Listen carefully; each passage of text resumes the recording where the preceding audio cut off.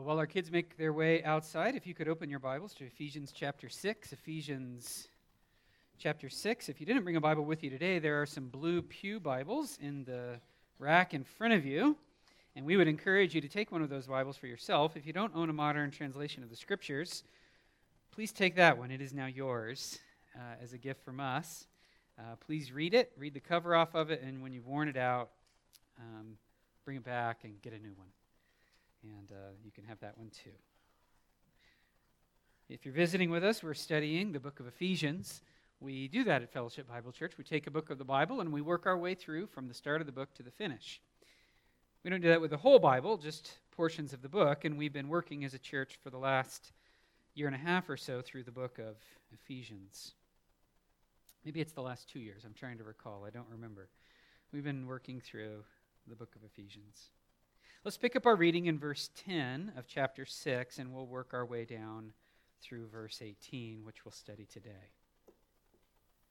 Finally, Paul says, "Be strong in the Lord and in the strength of his might. Put on the whole armor of God, that you may be able to stand against the schemes of the devil. For we do not wrestle against flesh and blood, but against the rulers, against the authorities, against the cosmic powers over this present darkness, against the spiritual forces of evil in the heavenly places.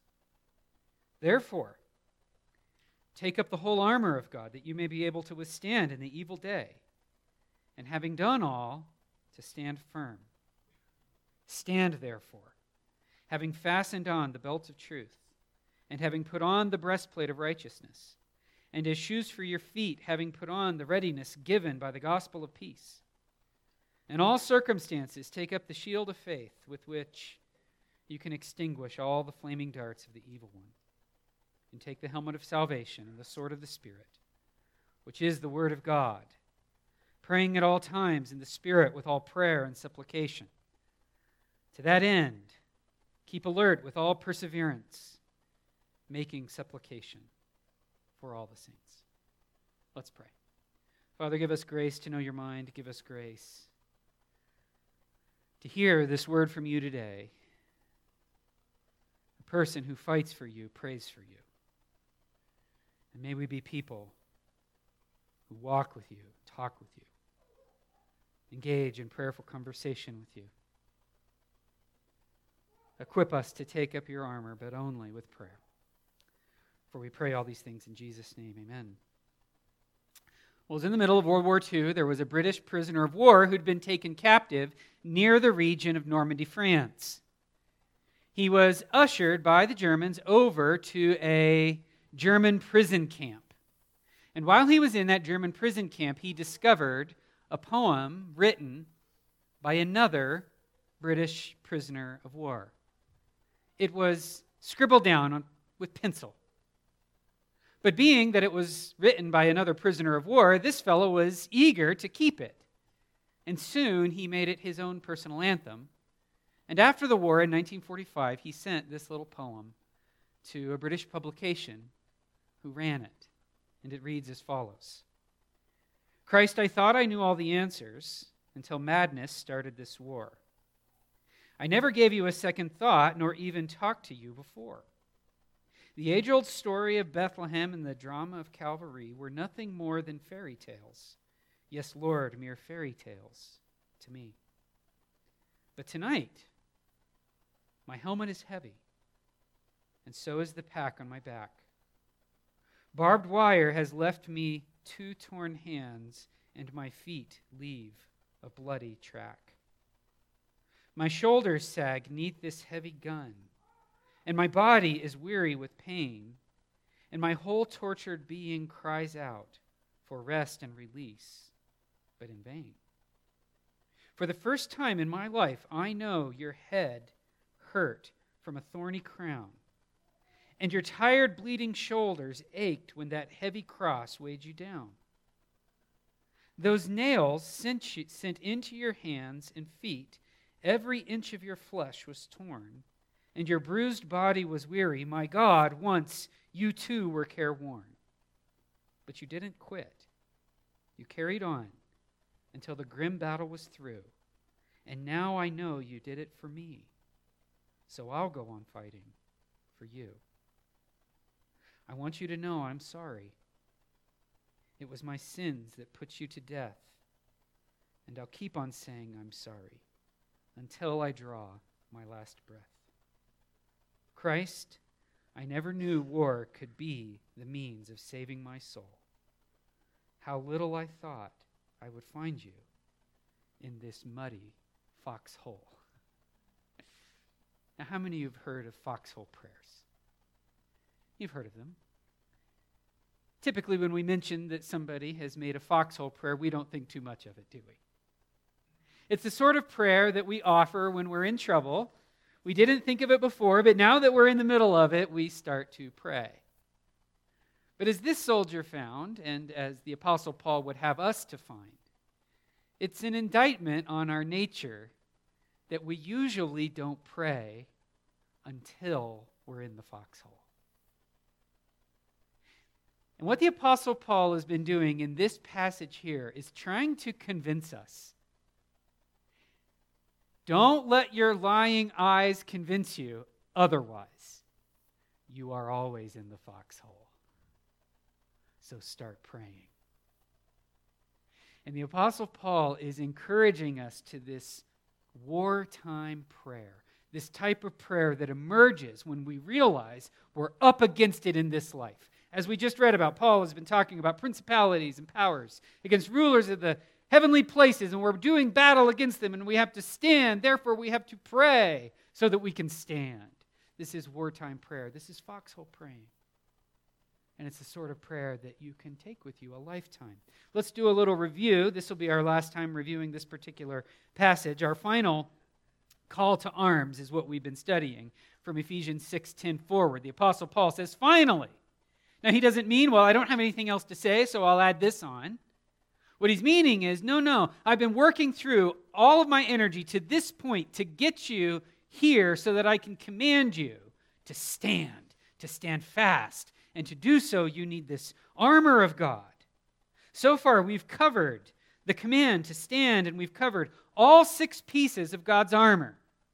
If the rest of this study intrigues you, you can go onto our website and listen to the rest of these sermons. But we've covered those 6 specific pieces of armor, and now we're going to move forward to Paul's second part of this command to stand. Yes, we have to stand. Yes, we have to put on the whole armor of God. But the way that we will do that is by prayer. In the next 2 verses, Paul is going to focus specifically on prayer. And for today's sermon, I want us to remember 4 watchwords, and those will essentially be our 4 main points.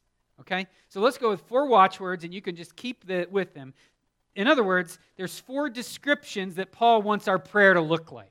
And they're these: militant, personal, perpetual, and manifold. Militant, personal, perpetual, and manifold. We'll explain what Paul has in mind with each one of these ideas as we work forward. So, let's look at our translations one more time at verse 18. That's where we're going to be sticking, and I want to read it one more time just so that we have a good idea of what it says moving forward. He says, praying at all times in the Spirit with all prayer and supplication.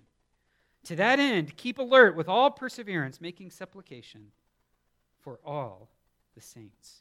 Now let's cover this first word, militant. Militant. What do I mean when I say that Paul is advocating prayer that is militant? Well, I'm going to have to be a little bit technical. I'm not usually this technical in the way that I explain things, but it's necessary for today. How many of you know what a participle is? Okay. What's the nature of a participle? If you could tell me what it does. What's a participle do? It ends with what? It's a famous one. It ends with ing. That's right, I heard it. A participle ends with ing. Well, in here, in this verse that we just read, praying at all times in the Spirit, that's an ing word in Greek. Okay? Now, move forward, and it says, and to that end, keep alert. In the original language, that is also a participle. Okay? So it says, praying at all times in the Spirit with all prayer and supplication. To that end, keeping alert with all perseverance, making supplication for all the saints. Okay, so let's stop right there. For those of you moms who teach your kids school at home, They're in 6th grade English grammar class, and they say, Mom, check out this sentence I wrote. Praying at all times and keeping vigilance, period. What would you say to them? You would say you need a verb. They say, well, I have 2 verbs, praying and keeping. And they'd say, well, no. Those are participles, right? You need to complete the sentence. So, how do we complete this sentence? How do we complete this sentence if both of these are praying at all times and keeping watch at all times? Well, what we have to do is look backward. Look backward at verse 14 with me, okay? Just turn back to verse 14 and look back there with me if you will. Paul says, stand therefore. Praying at all times and keeping watch at all times. Now let's go forward to verse 17. Paul says, and receive or take the helmet of salvation and the sword of the Spirit. Take the helmet, take the sword, praying at all times, keeping alert at all times. In other words, what Paul is saying is these participles modify, stand, and receive. You can't stand your ground in spiritual battle. You can't put your helmet on. You can't take up your sword without praying and without keeping alert. In other words, praying and keeping alert are necessary components, are part and parcel of what it means to stand firm. It's what it means to put on a helmet. It's what it means to take up the sword. If you want to have these tools of weaponry, if you want to be fully armed, if you want to stand like God wants you to stand against the forces that are coming at you, do it by praying and keeping watch, is what Paul is saying. It's not a command in itself. It's part of the broader command to stand your ground and to put on the whole armor of God. Does that make sense, everybody? So what Paul is saying is that this prayer, this praying that he's advocating right here, is all a necessary part of your spiritual warfare, which Paul has been talking about here in Ephesians 6. The standing man is a praying man. The well-armed woman is a praying woman. You can't stand, and you can't be well-armed without it. In other words, what Paul is telling you here is you are in the foxhole. Start praying so that you can have everything you need to stand and to be equipped. Next watchword. Next watchword is that Paul is advocating personal prayer. He says right here, stand praying at all times in the Spirit with all prayer and supplication to that end, keeping alert with all perseverance, making supplication for all the saints. I told you that these were participles, but this is a special participle. In fact, you might want to, I don't usually tell you need to add words to your Bible, but this is a word you can put in there because it's in the original. Okay? You can put it this way, praying yourselves at all times. And keeping alert yourselves at all times. Now, Paul could have told us, let us pray and let us keep watch, but he actually gives a you command. You all, praying yourselves. Paul is emphasizing that this prayer is not primarily a corporate thing. Yes, the church is supposed to gather to pray. In the early church, in the book of Acts, you see the church always gathering to prayer. The ideal church in Acts 2:42 was a church that continued in the prayers. But the Apostle Paul right here is putting the burden of prayer and supplication on every individual Christian to be a praying person. He's laying that personal responsibility right at everybody's feet. Paul doesn't say, let us. He says, you all yourselves receive the sword of the Spirit, which is the Word of God, by praying yourselves and by keeping yourselves alert. Paul is telling us right here that we can't coast off of the prayer life of another or rely solely on corporate prayer times of where our church gathers to pray. But it's something we need to devote ourselves to individually. Now, let me just stop right here and say something very quickly. Okay? I probably should have said this at the very beginning. I was intending on saving this to the end, but I'll say it now so that the rest of the sermon doesn't take a too negative of a turn. Okay? By no means am I holding up my personal prayer life as the best prayer life ever that needs to be emulated and copied and so forth. Having said that, if I wanted to make everybody here leave feeling very guilty, could I hammer away on our lack of prayer and send you home with your head hanging? Okay, could I do that? Do I want to do that? Keep in mind, I could do that to myself. I could hit myself very hard on this issue and make it a point of deep guilt and shame and discourage everybody. Far be it for me to do that this morning. I don't want that to be our mindset. Okay. Can we all agree that we should have prayed more leading up to this very moment? Can we all agree that? Okay. Should we let yesterday's failures affect us today? Okay. Let's get a forward look and say, okay, what is God calling me to now?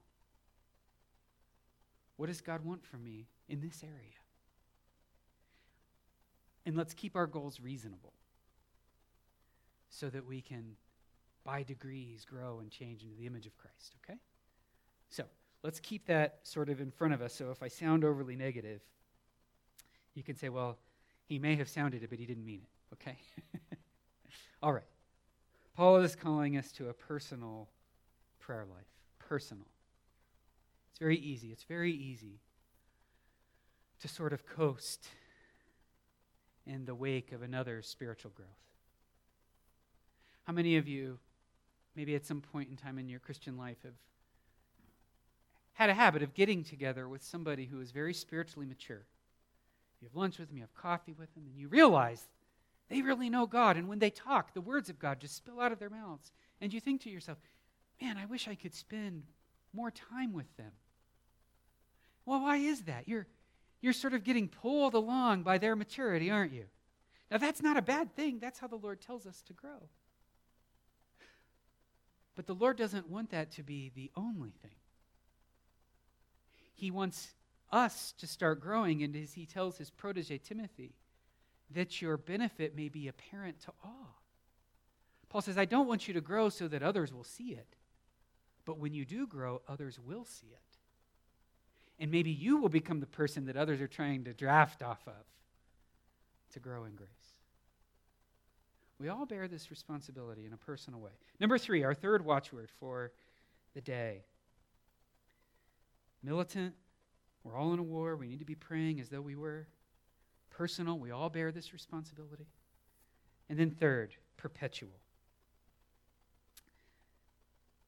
The most striking feature of verse 18 is the alls.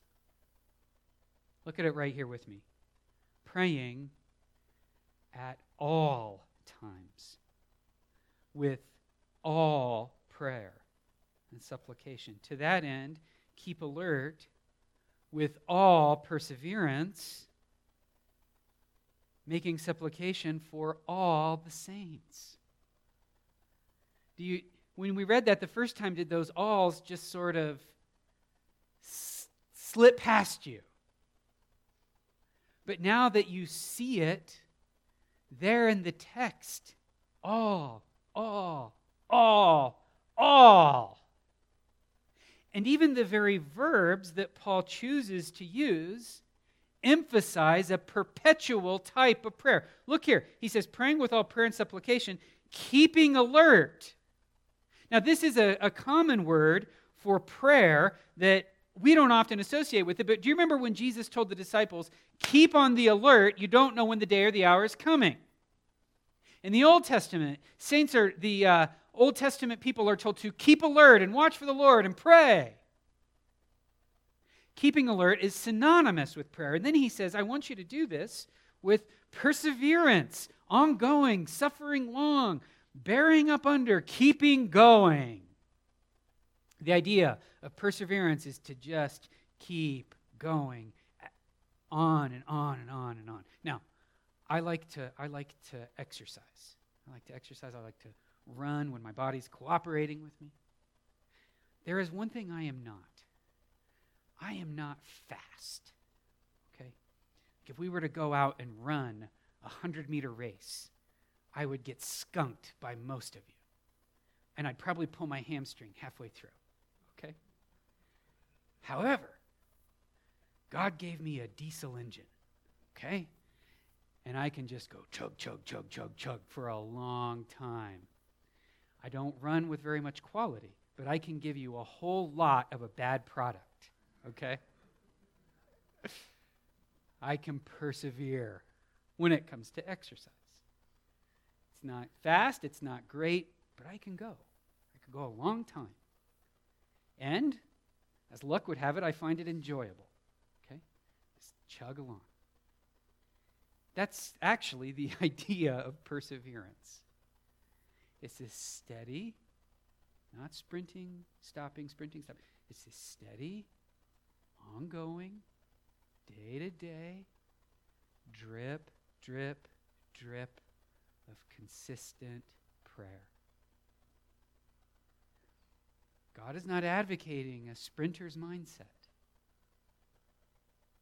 Steady, daily perseverance in prayer. You don't have to be a sprinter. Few of us are. But everybody can channel that diesel engine and chug along praying, right? Okay. Let's go over our last watchword, manifold. And this is the one we're going to spend a little bit more time on in comparison to the other three. And then we're going to talk about cultivating a persevering prayer life. I want us to notice that Paul emphasizes prayer variety. Variety is the spice of life. Variety is the spice of the prayer life too. Okay? Notice in here all the different words Paul uses for prayer. He says prayer and supplication. To that end, keep alert with perseverance, making supplication for all the saints. He says, and as for me, it'd be given my mouth boldly to proclaim. Paul is using a variety of words here for prayer because he wants us to realize that the Scripture, the Bible, contains a vast array of prayers. Now, just take a thought, take a snapshot of your prayer life, okay? Just very quickly do a little inventory of the last 10 times you've prayed. I would venture to say that most of that praying was probably a focus on your individual needs, right? Lord, I need this. Lord, I need that. Oh, Lord, my family member needs this. My family member needs that. That's great. You need to pray that way, but just so you know, that is one small sliver of the Bible pie that is prayer.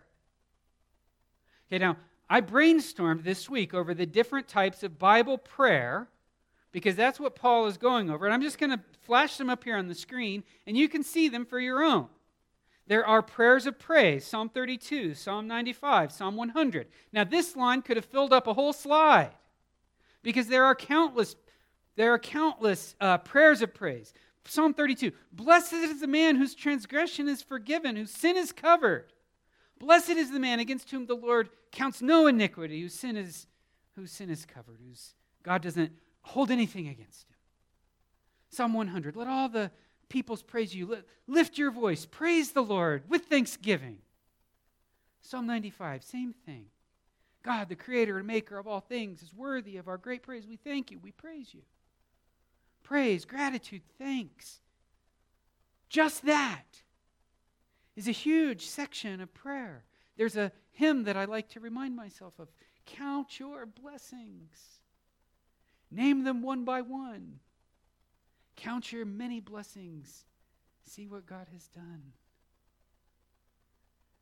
This is a trait that we often lose.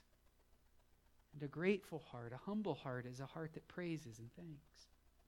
Number 2, there's personal confession of sin. I would say this is another broad category of prayer. In fact, many of us think that we can't really start praying until we confess our sins. I would encourage you to break from that habit. In a moment, I'm going to advocate a certain type of prayer, but I'm going to pick on my son Peyton here very quickly, okay? Well, Peyton's my buddy. Peyton and I have a good time. We spent all Friday together, okay? I want you to imagine we're about to go hang out. We're going to go grab a steak burger at Freddy's. They're awesome if you've never been there, by the way. So Peyton's about to hop in the car. We're about to go, and he hops in. He says, Dad, before we go. And I say, what's up, buddy? He goes, oh, my Father, I have sinned so greatly. Let me enumerate all the ways I've sinned against you and the family today. I would say, first of all, stop talking. Let's go eat, okay? It's okay. You're a sinner. I get it. You don't have to enumerate it for me. Now, certain specific things, yes, probably need to be dealt with, but I wouldn't encourage him to go deep down into this self-contemplative dive before he can communicate with me. What kind of father would I be that I would make him do that simply to talk to me? You see? Should you confess your sins to the Lord? Of course. 1 John 1:8. If we confess our sins, he is faithful and righteous to forgive us our sins and to cleanse us from all unrighteousness. Pray, confess your sins, but remember, that's a small part of the biblical pie that is prayer. There's Psalm 51, that's David's famous confession for sin, by the way. He committed adultery, committed murder. And it's a prayer of confession. There's national confession of sin, Nehemiah 1. Nehemiah is just outraged at the sins of his people. Nehemiah hadn't done any of it. But he prays, asking God's mercy on this people. And he doesn't say they did all these things. He says we did all these things. He puts himself into that category of national confession. Number 4, there's reasoning with the Almighty. Do you remember when the angel of the Lord came to Abraham and he said, I'm going to go destroy that city Sodom? Remember what Abraham said? He said, oh, Lord, far be it from the judge of all the earth to do wrong. Will not he do right? What if there are 50 righteous people in the city? Would he condemn that city for the sake of 50 righteous? And the Lord said, no. If I find 50 righteous there, I won't destroy it. And then Abraham got to thinking. He's like, I can't think of 50 righteous there. What about 40? God said, not for 40. You remember what number Abraham got him down to? 10. Was it 10 or 5? That was 10. Could Abraham have gone down to 1? Well, sure, but the point was already made. Turns out God didn't find any righteous there. God knew that. He got righteous Lot, who was very disobedient, and he wrung him by the neck and drug him out of the city. He did spare that man, his daughters. But here you have a man reasoning with God. Did you know you're entitled to do that? To reason with God, to present your case before him, to list your thoughts, to tell him promises, to appeal to his character and nature. Those are actually the prayers that God loves to receive above all others. I'm sure some of you have had this happen with your children. They have been thinking about something that they want for the family. And in the past, when they were little children, they would come to you and just ask for it kind of blatantly, and you would say yes or no. But then when they get a little older, they get a little more sophisticated, don't they? They say, Mom and Dad, I've been thinking about this. and how this video game system would be such a service to the family and to the Lord. And for one easy payment of $399.99, you can do me this service. Well, when they do that, maybe the answer is still no, but what do? You hear that, don't you? Because you hear that they've thought it through. You engage them in the idea.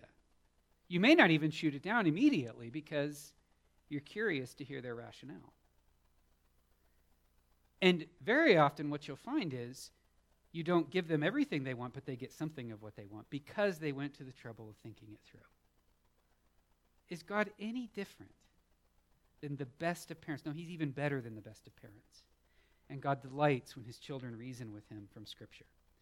Number 5, there are imprecatory prayers. Imprecatory, I only have a small amount of line. This is a technical term for when you pray judgment onto another. Okay, this is a serious prayer.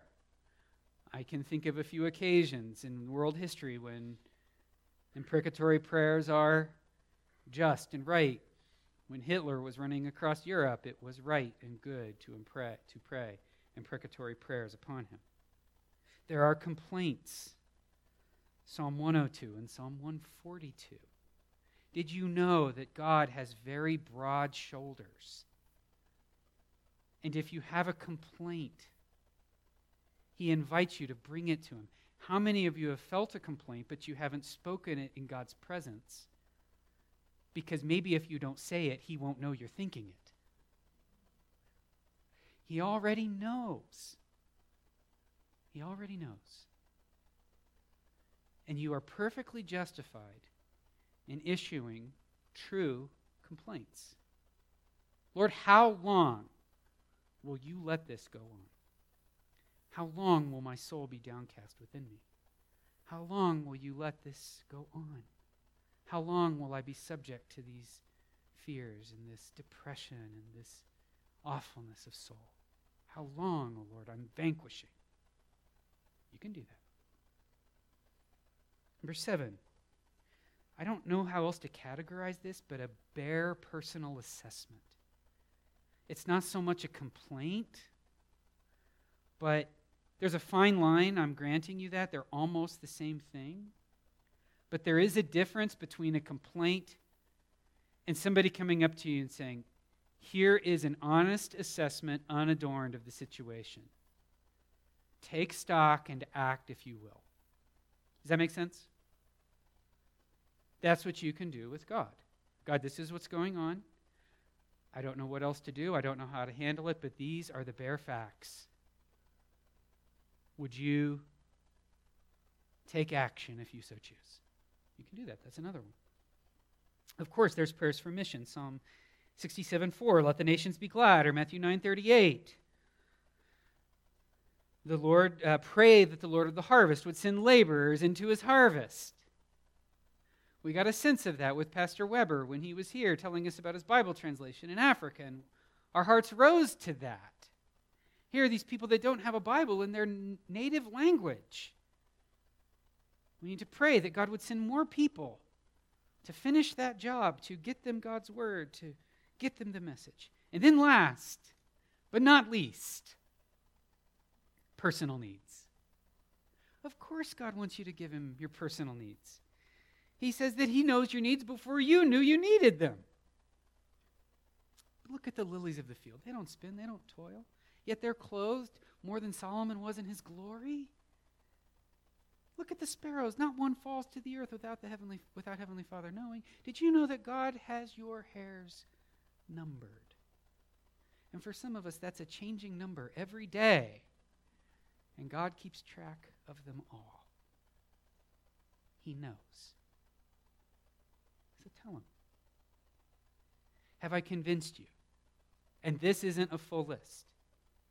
Have I convinced you that you have a wide variety of prayers that you can be offering God on a daily basis? Now, let's make some applications. We are to be praying all types of prayer and supplication at all times for all the saints.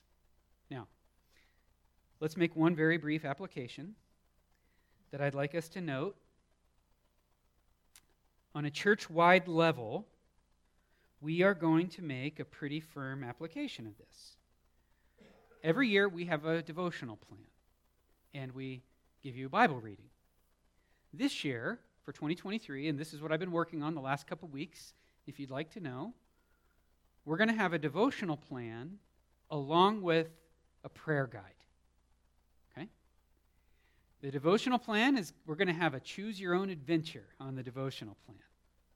You can go a little, or you can go a lot. We don't really have a middle ground. Okay? You can go a little or you can go a lot. For those of you who say, Pastor, listen, I've tried for years to read the Bible, and I think it's my reading, or I have an honest-to-goodness learning disability, I struggle to read, go for little. Just think about what you're reading. That's better than nothing. In fact, that's best. So you can do a little or you can do a lot. But along with that plan, we're going to have prayers that we want you praying through the week. 4 days a week. 4 days a week, we're going to give you prayer topics that we want you to pray through, so that as a body we can grow in our prayer abilities. So we're going to make firm application of this. We're going to have some prayer partners in 2023. We're going to partner you up with another person in the congregation, and we're going to rotate those prayer partners every quarter. We're going to mix it up generationally. So Peyton could have Dirk as a partner one quarter. Okay, it's important that Dirk hears Peyton's prayer requests. Peyton's a person, Dirk, I'm telling you. Okay? We're going to mix it up intergenerationally, but we are going to mix it up so that you get to know a variety of people. You're not committing to anything other than checking in and praying for that person's needs. Okay? We're going to give you some guidance because we want us all to grow in our prayer lives. Number 2, on a personal level. I think if you have not been challenged today to pray more and pray more effectively, I would wonder about your spiritual state with the Lord. This is a very challenging passage. And any true child of God says, I want more of that. Okay? Now, if that's the case for you, let me give you a couple what not to do's. Okay? Don't do this. Okay?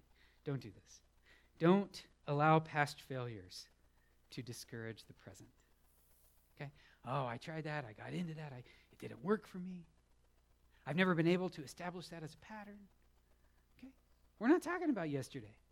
We're talking about tomorrow. Okay? Number 2, stop thinking inside the box. Has the box ever worked for you? Okay? Get out of the box. Get out of the box. If praying a certain way at a certain time in a certain place hasn't been an assist to you, hasn't aided you, but you find yourself falling asleep or your mind wandering, be willing to try something else, somewhere else, at a different time and place, a different way. Try something different that will help you better engage your mind as you talk with the Lord. Okay? Number 3, don't go for too much. Okay, please don't go for too much. You'll just discourage yourself. Oh, I'm going to pray 4 hours tomorrow. I'm going to wake up at 4, get to prayer 4 hours, be off to work by 8. Okay? You know, if that's what you want to do and you've kind of built yourself up to that, please don't let me discourage you from that. I think that's probably an unrealistic goal for most of us, okay? So, what's a realistic goal? Improvement. Improvement. Okay? Guilt-free improvement. That's a reasonable goal. Okay? Now, what should we do? Number 1, what should we do? We need to define prayer more correctly. We need to define prayer as a conversation rather than as a monologue. This is the hard part of prayer, isn't it? Because prayer always feels like a one-way street, doesn't it? It's just you talking, and how many of you say, okay, I'm going to pray, and then after just a few minutes, you've kind of run out of things to say? Okay? Now, I'm loosely defining this. I have a good friend. He's a He's a professor at a seminary. He's a well-written author, a very good thinker, very deep thinker. I always wish I knew the Bible as well as he does. We spent a couple hours at a lunch, and the entire lunch, all we did was try to define prayer. And we didn't come up with a definition either of us liked. Okay? It's a hard thing to define, but what we do know is that prayer is not a monologue where words just disappear into the ether. Prayer is actually a conversation between two people. So I don't hear the Lord talk. Well, actually, you're the benefit of the Lord's communication. If you're a child of God, the Spirit of God brings to you thoughts of how you should be praying. So the Lord is communicating to you from within. Furthermore, when you're with somebody and you run out of things to say, what do? Do you cut the conversation off and go home? No, you just stop talking for a while, right? And then, quite naturally, after a few minutes, you go, oh, that reminded me. Did I tell you about such and such? And off you go again, right? I would really strongly advocate becoming comfortable in the presence of God without necessarily having to talk. You come before the Lord. You have a relationship with him. He's your Lord and Savior. He's your Father. He's your friend. Talk to him. This brings me to my next point. Approach God as you would want your child to approach you. Respectful, but familiar. Respectful, but familiar. What if one of you had a great title at your work, okay? You were the department head for U.S. Agriculture and Sales. I've just totally made that up out of thin air.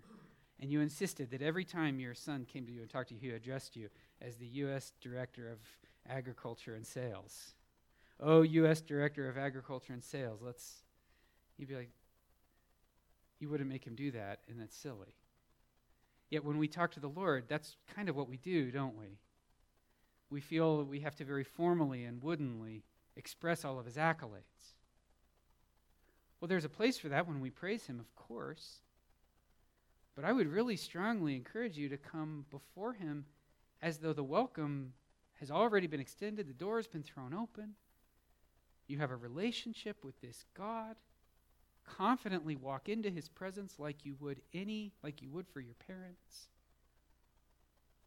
and start talking. Respectfully, but confidently. Just like you would want your children to do for you. Okay? And then last, I would really encourage you to envision the scenes that God paints in the Bible for what it means to come before his throne. God describes a throne. He's sitting in a temple. Smoke fills the temple. Angels are shouting his glory. There's a sea of fire all around him over the top of this circle of an obsidian-looking material. And God sits enthroned above the heavenly places. And he invites you to come and talk to him. So drink in the scene as he describes it and revel in it, knowing that he's kept a spot open just for you. And he cares. Okay? One last thought, and then we'll close in prayer. I had suggested earlier that you think outside the box a little bit. I shared this with our men down at our little coffee thing on Wednesday mornings a couple weeks ago. I would really encourage you to get outside and walk, or go find a place, like on a trail somewhere. Get outside where there's some fresh air, something to keep you awake and alive and alert. Okay? you really don't have to, you can go other places to pray. Find something that really works for you and stick with it. Okay? Find something that really, if office space, quiet of a place in the room. Susanna Wesley used to take her apron and she would sit at her kitchen table and cover her head. And if she had her apron over the top of her head, her many children were not allowed to disturb her because that was her quiet place in prayer. Danielle doesn't do that. But if that worked for her. So find something that allows you to stay alert and do it. Okay? Think outside the box.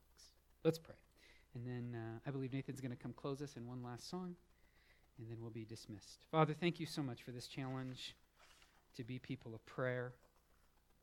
And I ask that you would fill us with a great energy and zeal to be with you in prayer. Teach us to pray and encourage and foster our relationship with you. For we pray these things in Jesus' name. Amen.